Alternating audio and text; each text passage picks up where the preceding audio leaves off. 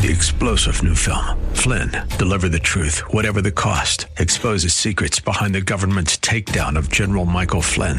Flynn knew what the intel world had been up to. He ordered the first audit of the use of contractors. This set off alarm bells. He told the truth. He was the most dangerous person for Donald Trump to hire. They had to get rid of Flynn.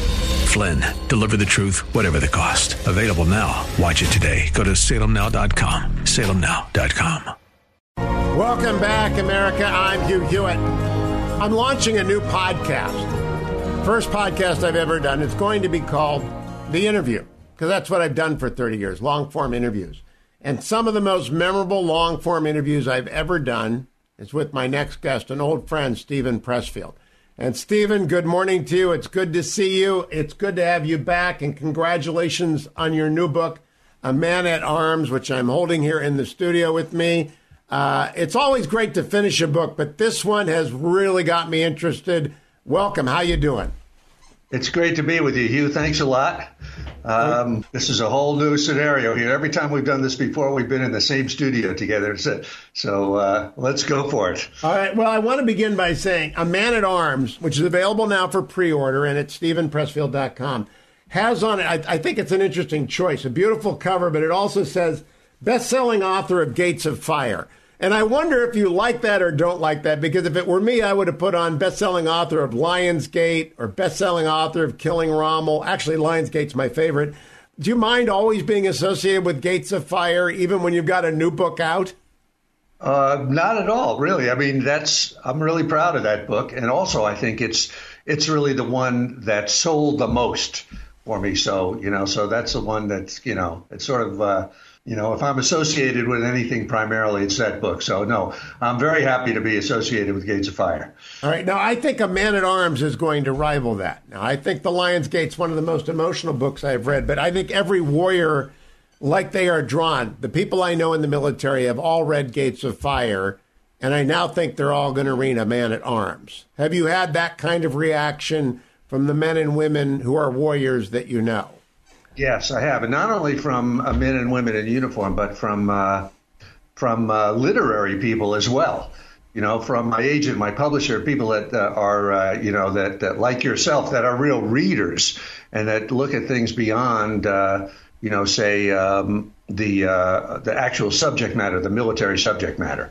But yeah, definitely, because a lot of my friends are, active duty or retired, and they're definitely responding really well to this.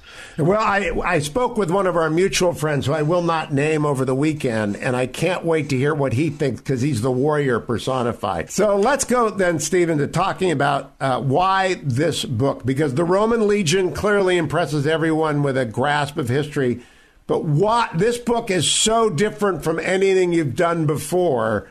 Why did you do it? Let me ask you a question back, Hugh. Why do you think the book is so different from? What's different in your point of view? It is much more religious.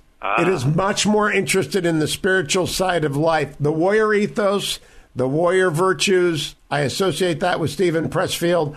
I never expected to see someone with a grasp of early Christianity as you display in this book from you. That's okay. That's very interesting. It's funny. Or let's see if I can answer this, Hugh. This character, the lead character in A Man at Arms, is a character that's a recurring character in other books of mine. He was in The Virtues of War, and he was in Tides of War as just kind of a straight warrior, like a one-man killing machine type of Clint Eastwood, man with no name type of character.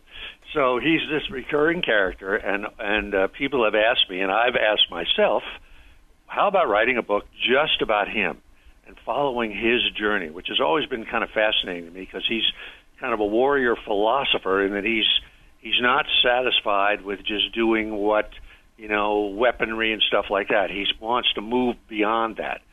So as this book unfolded, and you know how books go, you start something and it goes its own way. I found that it was just becoming more kind of faith-based and more onto the soul level than onto just the physical level. And so it just sort of evolved into this, much more faith-based point of view.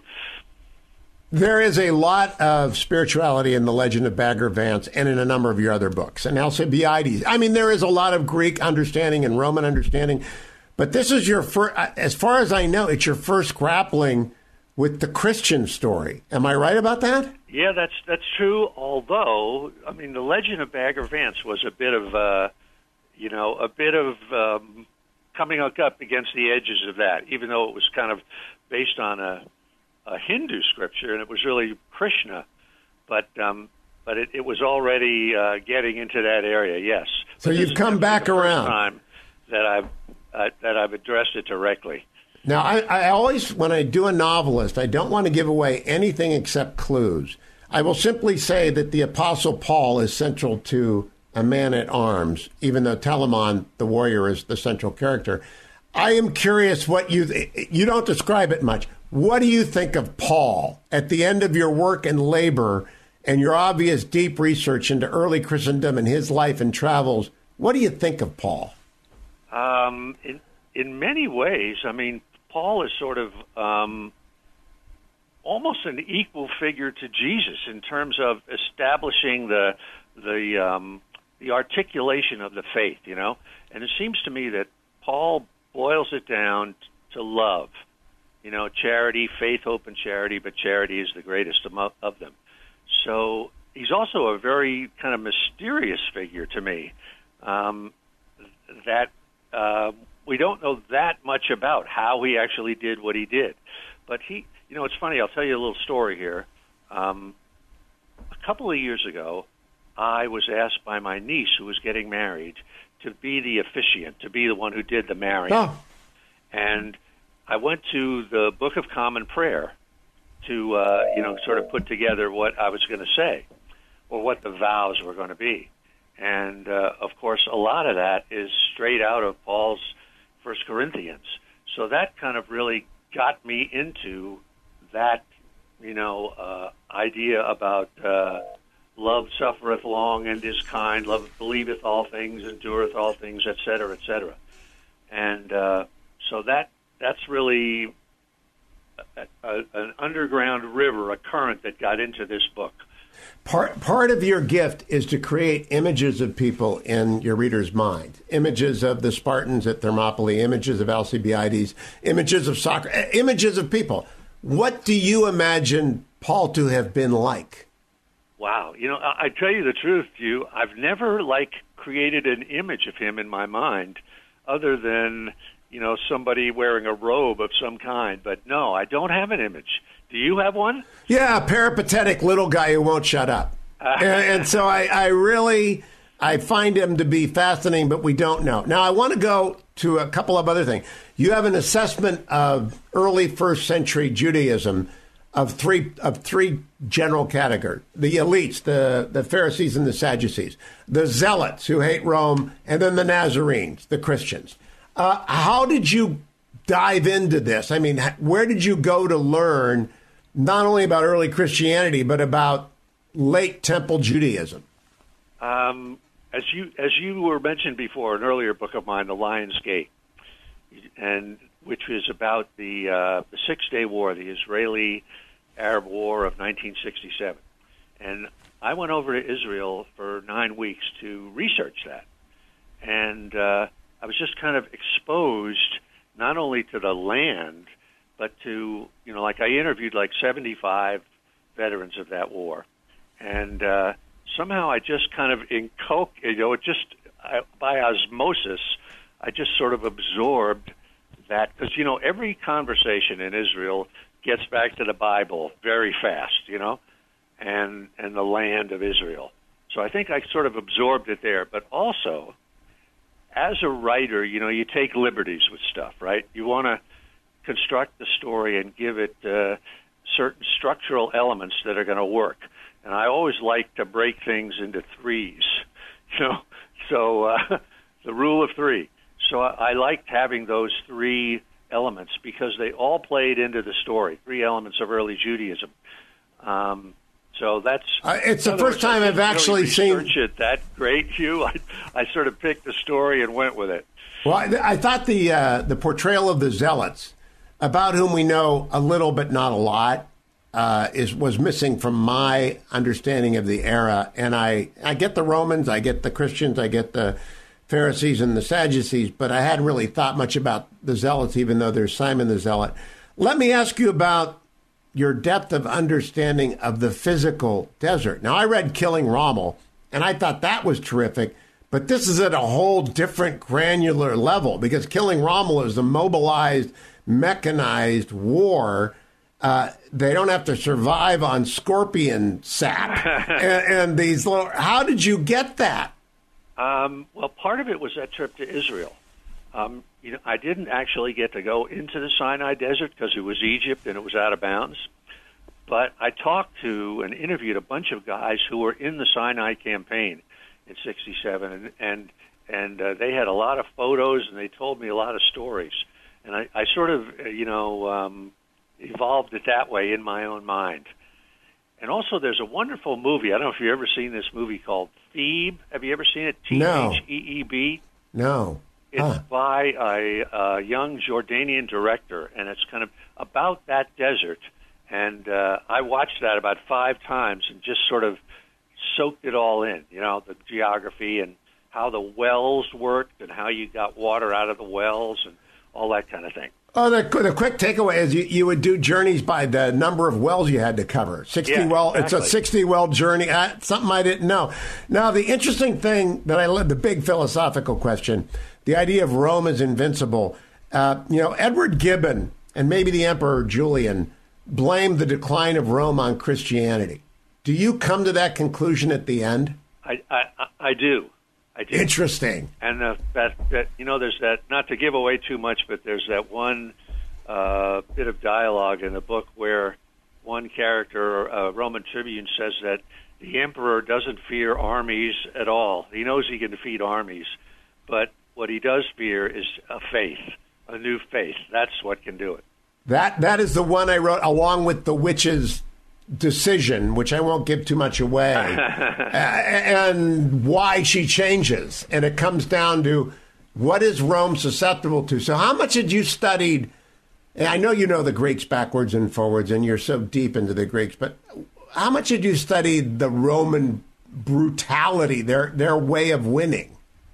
I didn't really do massive research in that. I just sort of know it tangentially from, well, I guess I should say I have done lots of research over the years, but not specifically for this book.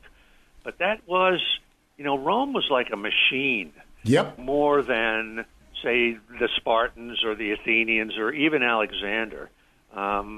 It was, order was their thing, that a commander gives an order and everybody follows it out. And that was really their secret to conquering the world, that they were a machine. Yeah. I like the fact that you have Telamon, the central character, at one point say, I was in the legions, I was never of them. First of all, that's very evocative of the Christian understanding and the admonition to be in the world but not of it. But it's also, you conveyed the commitment that was required to the legion. I mean, it was decades of your life when you put up your hand and joined. Yeah, you signed up for 25 years. Yeah, that was a hell of a hitch. When you signed up for the Marines, it was like 3, wasn't it? Well, it was 6 in the reserves. But 6. Yeah, 25 years, that's a serious commitment.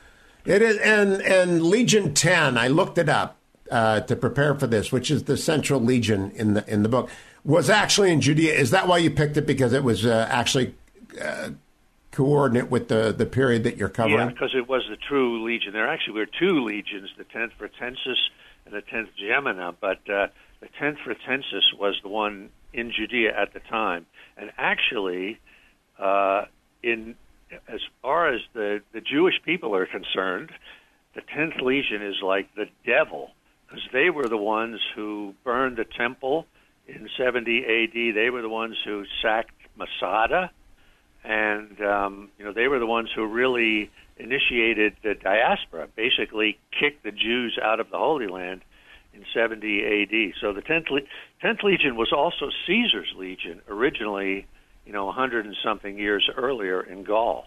That's why I went back and looked at why this legion, so it made perfect sense to me. Now, I also wonder, how much did you have to die? A man-at-arms suggests that the weaponry is going to be very significant. And indeed, throughout the book, we've got the spatha, the gladius, the javelin, the whole 9 yards. This is the Roman legionnaire with some additional superpowers, not superpowers, but a special weaponry. He doesn't have any superpowers. How long did that take, Stephen? Is that already in the Pressfield lore? That was already in the Pressfield lore. I really thought of Telamon Hugh as you remember the movie The Seven Samurai? Of course. Yeah. So I thought of him as kind of a solitary samurai that has, the sword, has the bow, doesn't have any weapons that involve gunpowder, but is like a Clint Eastwood man with no name using those weapons, those edged weapons and those missile weapons. There is a great scene in the opening of Achilles, Brad Pitt, Troy, where he just comes up and kills the big guy. And that's sort of like your opening scene here, which sort of sets the parameters of the man-at-arms' physical abilities. Do you think most warriors will agree that he's believable? I think he's believable because of his flaws. He's not a superhero. What do you think? I hope he's believable. I don't think he, any sort of classic character, like, say, in a Western or a John Wick character or a John Wayne character or a Clint Eastwood character, you usually have some kind of a scene where, they take on multiple antagonists, right? A bar fight or a gunfight or something like that, and they wipe out, 5 or 6 people at once.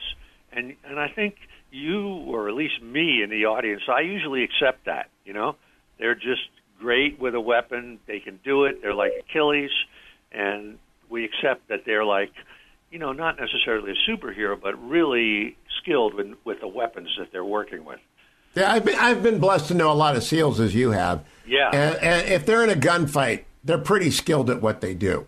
They know what they're doing. They've trained a lot. Hi, everyone. If you've been injured in an accident that was not your fault, listen up. We have legal professionals standing by to answer your questions for free. Call now and find out if you have a case and how much it's potentially worth. Call 800-702-5400. I'm here with spokesman John Wolf. So, John, tell everyone listening who should call right now. Well, Maria, first off, thank you for having me here. It's always nice to answer the listeners' questions. Now, as far as who should call in, anyone who's been injured in an accident and think you deserve compensation, give us a call right now. 800-702-5400. You'll find out if you have a case and how much it's potentially worth. Thanks, John. You heard it, folks. Take advantage of this opportunity and call now. 800-702-5400. Advertisement sponsored by Legal Help Center. May not be available in all states. Now, I want to talk to you about the warrior ethos. You've got a video series, by the way, over at Stephen Pressfield. How long does that go for, and why did you start that? That's clearly not just about a man-at-arms. That's got to go far beyond a man-at-arms. Well, thanks for asking about that, Hugh. This is actually, it's been going on for 26 weeks. It's on Instagram. I do like 2 5, 6, 7-minute videos a week. And actually, I think this week is going to be the last one. It's going to be number 50. But I just wanted to, from working on Telamon, I kind of got really interested in the warrior archetype in the sense, the Jungian sense of the collective unconscious and the various archetypes that we evolve through. And I'm kind of a believer that you learn stuff by teaching it or by talking about it, and you find out what you think by kind of forcing yourself to teach something. So I just wanted to do that. I wanted to take it from the Spartans. The series starts talking about the Spartans at Thermopylae and kind of goes through Alexander the Great and finally comes down to Telamon. I hope I'm not blathering on too much here, Hugh. Oh, no, please, go. But I wanted to take it from, to me, the ancient Spartans were the supreme collective expression of the warrior archetype or the warrior ethos. A whole society that believed in this one thing. But then as you evolve through the Romans, the Macedonians, and so forth, and finally you get down to this character of Telamon, he's just an individual, a solitary individual, kind of like the samurai Ronin or the gunfighter, which to me is a metaphor for the life that you and I are living today, where we're sort of cut free. And this is a whole spiritual thing and a whole faith-based thing, where we're cut free from an overall societal concept of what the world is like and what heaven is like and all that kind of thing. And we as individuals have to kind of define our own state, our own aspiration, our own relation to other dimensions of reality. And I think that's why the character of Telamon is so fascinating to me, because he's a metaphor for what you and I are struggling with in the modern world today, kind of cut free. Like if you think about the medieval church, I mean, if you lived back in 1100 or 1200 or 1400, you were completely in a world, a self-contained world where you knew what heaven was, you knew what hell was, you knew what your role was. And you didn't have that sort of exquisite torture that we have today of having to define that all for ourselves. It doesn't actually start until the Industrial Revolution, when people are cut free, or maybe the French Revolution. People are cut free from their station in life. They never really invented this thing called the individual until then. Now, the most surprising thing in this book to me is, the warrior ethos he discusses on page 106. I do not serve money. I serve for the serving only, fight for the fighting only, tramp for the tramping only. It's kind of the essence, the distillation of the warrior ethos. And then flash forward many dozens of pages and far in the narrative, and the Nazarene Michael, who is about as far removed from Telamon in calling and activity, is having a conversation with him, which people have to read. And Telamon says to Michael, who is a civilian, he's like me, I admire you. This is the warrior says to Michael, I admire you. You are a warrior and a man. I have nothing but respect for you. This is a revelation to me, because a warrior is saying you don't have to be a warrior. Yes. I mean, one of the things that, without giving away too much of the story, Michael the Nazarene is really a follower of Jesus, or certainly a follower of Paul. And as such, he takes the worst that the Romans can dish out physically, torture, and he never cracks. So in that sense, that's why Telamon respects him so much, that he is a spiritual warrior and a physical warrior in terms of enduring hell and not wavering from his beliefs and his faith. That is, it's very interesting dialogue. That might be the heart of the book in terms of dialogue. I think it is, actually. Okay. It's the collision of the agnostic warrior, or even the atheist warrior, who doesn't, and argues with Michael about the existence or the possibility of faith. And I would recommend people to it who are believers for that conversation. Got to ask you, though, about, a lot of apologetics, a lot of Christian apologetics are focused on the cross, Stephen. You dug into crucifixion in the way that I've never seen a non-Christian do. Why? I mean, how? Well, first of all, I got to say one thing to you, Hugh. You're sort of a writer's dream in terms of talking about something, because you really have read the material at such a depth, and your questions are so great. They always are. So I really thank you for that. Oh, thank you. Okay. But back to the crucifixion, riding the cross. I think that, in any story, I don't care whether it's Humphrey Bogart in Casablanca or whatever, you name it, there always comes a moment when the hero is broken, is taken in some extreme, whether it's emotional or physical. They go up against the ultimate challenge, and they crack, like Jesus on the cross. And so to me, the crucifixion is like the extreme example of that in in history or in storytelling.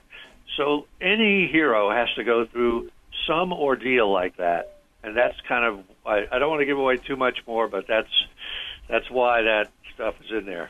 Most Christians listening to this will have thought long and hard about the crucifixion of Jesus and possibly two other people, the good thief and the bad thief. Mm-hmm. And maybe some Christians will have seen Spartacus and will know that all of the Spartacus slaves were crucified on the way back to Rome. But they will not have thought about the actual construction and the rather extravagant use of crucifixion. What did that say to you about the Romans, Stephen?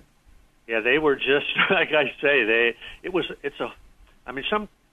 If we think about things like the Holocaust, we have to say that our modern world, we're capable of the unbelievable cruelty. But certainly in the ancient world, they were. I don't know, the concept of empathy doesn't seem to have entered into too much of what they were doing. They just found this exquisite way to just, torture the hell out of somebody and make death a slow, agonizing process. They just their world was order, and it was enacted by force, by physical force. They had to drain empathy, compassion out of everyone who served the eagle. That's what comes across in A Man at Arms, is that you can't really be a Roman and have a heart. Well, I'm sure that if we went back there, we'd find some people who did have hearts, but certainly in the legions and the way they operated, they were machines. They were war machines. Well, I got three more questions for you, Stephen. Number one, Egypt. There's a bit of Egypt here, and you reflect that after 22 centuries of the pharaohs, and after Alexander, the Ptolemy, Caesar, Anthony, how do the men of the Reed Lands exist? Now, I don't even know if they're true. Are they true? Do they really exist? In that day, yes. From what I've read, yes. It's a remarkable passage. How did you discover the idea of I didn't know anything about them.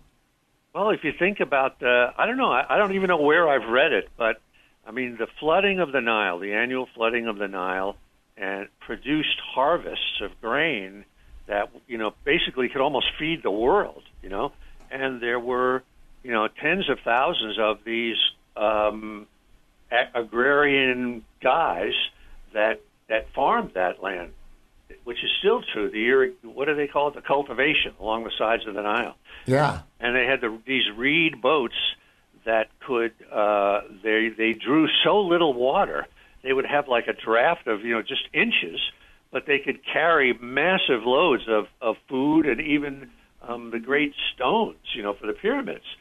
So it was, I've never really read an in-depth thing about it. A lot of it I just sort of invented. Well, I can't imagine moving the stones on a reed. It's just one of the more interesting. Well, remember, I know you've read Kon-Tiki, right? Yeah. Oh, yes. Yep. So that was a great, incredible raft that these guys built and crossed the Pacific. An engineering marvel. Yeah. It's an aside that A Man at Arms is full of. Penultimate question. The trial scene, again, I won't give any details, in the ancestral village. I don't know why it's there. I know everything else about this book. I'm still thinking about the trial. Why did Stephen Pressfield divert to the trial scene? So just give me a hint. I wanted to ground it back in the Greek world. Because we'd been in the Roman world, and we'd been in the Egyptian world, and the Jewish world, the Hebrew world. And I wanted to bring it back. And I particularly wanted to bring it back. This is not giving away too much to say that in this land where this trial takes place, the Olympian gods don't really matter as much as their predecessors, the Titans. Yep. And they are the people who live in this. They still kind of worship Prometheus and the Titans, and Kronos and the old gods, like they would say in Game of Thrones. So I just wanted to bring it back to that, to kind of ground the reader in Greece, because we were going to a climax in Greece. Well, now let me conclude this way, Stephen. A Man at Arms is going to be a huge success, like all your other books. And you've had such a varied and diverse career, and people can go back and read our other interviews or listen to them about how you got into writing and the disciplines that you practice. Are you done? What are you going to do now for an encore if you're not done? I don't know what else there's. You've done the future, you've done the past, you've done every kind of conflict. You've even taken on golf. What are you going to do next? Well, I'm never done, Hugh. You know, I'm kind of like actors that when they get a role and the role's finished, they think, oh, I'm never going to be hired again. Nobody's ever going to want me again. And I sort of have that same thing when I finish a book. I say, am I ever going to have another book? But something always comes up. And so, yeah, we'll be back. You and I will be back talking again as long as you'll have me. Oh, I love this. Bonus question, just indulge me. Of the degree of, I don't ask people what their favorite books are, because that doesn't make any sense, like asking your favorite children. But I do ask about degree of difficulty. If you ranked your books from the easiest to the most difficult to write, where does A Man-at-Arms come in? It comes in as one of the easiest. And I've found, for whatever reason, that the books that were the easiest for me are the ones that are the best, and the ones that somehow seem to find an audience best. The ones that I've labored over and that have been like, you know, working in the salt mines never seem to, you know, find an audience. But this one, it was ready to come. You know, I believe in the muse, and the muse was ready to give it to me, and she did. And I am grateful. I think A Man-at-Arms is going to find new audiences for Stephen Pressfield among Christian audiences that don't normally read this, among other faith groups that don't normally read in sort of the military warrior literature, and certainly among every other fan of Stephen Pressfield. Stephen, thank you, my friend. Great conversation. I look forward to the next one, as always. Well, thank you, Hugh. Like I say, it is always a joy to talk to you because you go in such depth and you're so present. So thank you very much. It's always a pleasure. Thank you, my friend. Be well. Okay, bye for now. Bye-bye. 3-star General Michael J. Flynn, head of the Pentagon Intelligence Agency, knew all the government's dirty secrets. He was one of the most respected generals in the military. Flynn knew what the intel world had been up to. He understood its funding. He ordered the first audit of the use of contractors. This set off alarm bells. The explosive new documentary, Flynn, Deliver the Truth, Whatever the Cost, uncovers the facts behind this scandal. Flynn told the truth. He was the most dangerous person for Donald Trump to hire. I find out the worst enemy that I'm going to face in my life is right here in America. They took my assessment and they wanted me to change it. And I was like, I'm not changing it. They had to get rid of Flynn. With in-depth interviews, archival footage, and never-before-seen personal records of the man behind the headlines. I just felt like I was drowning. Flynn, Deliver the Truth, Whatever the Cost. Available now. Watch it today. Go to salemnow.com. salemnow.com.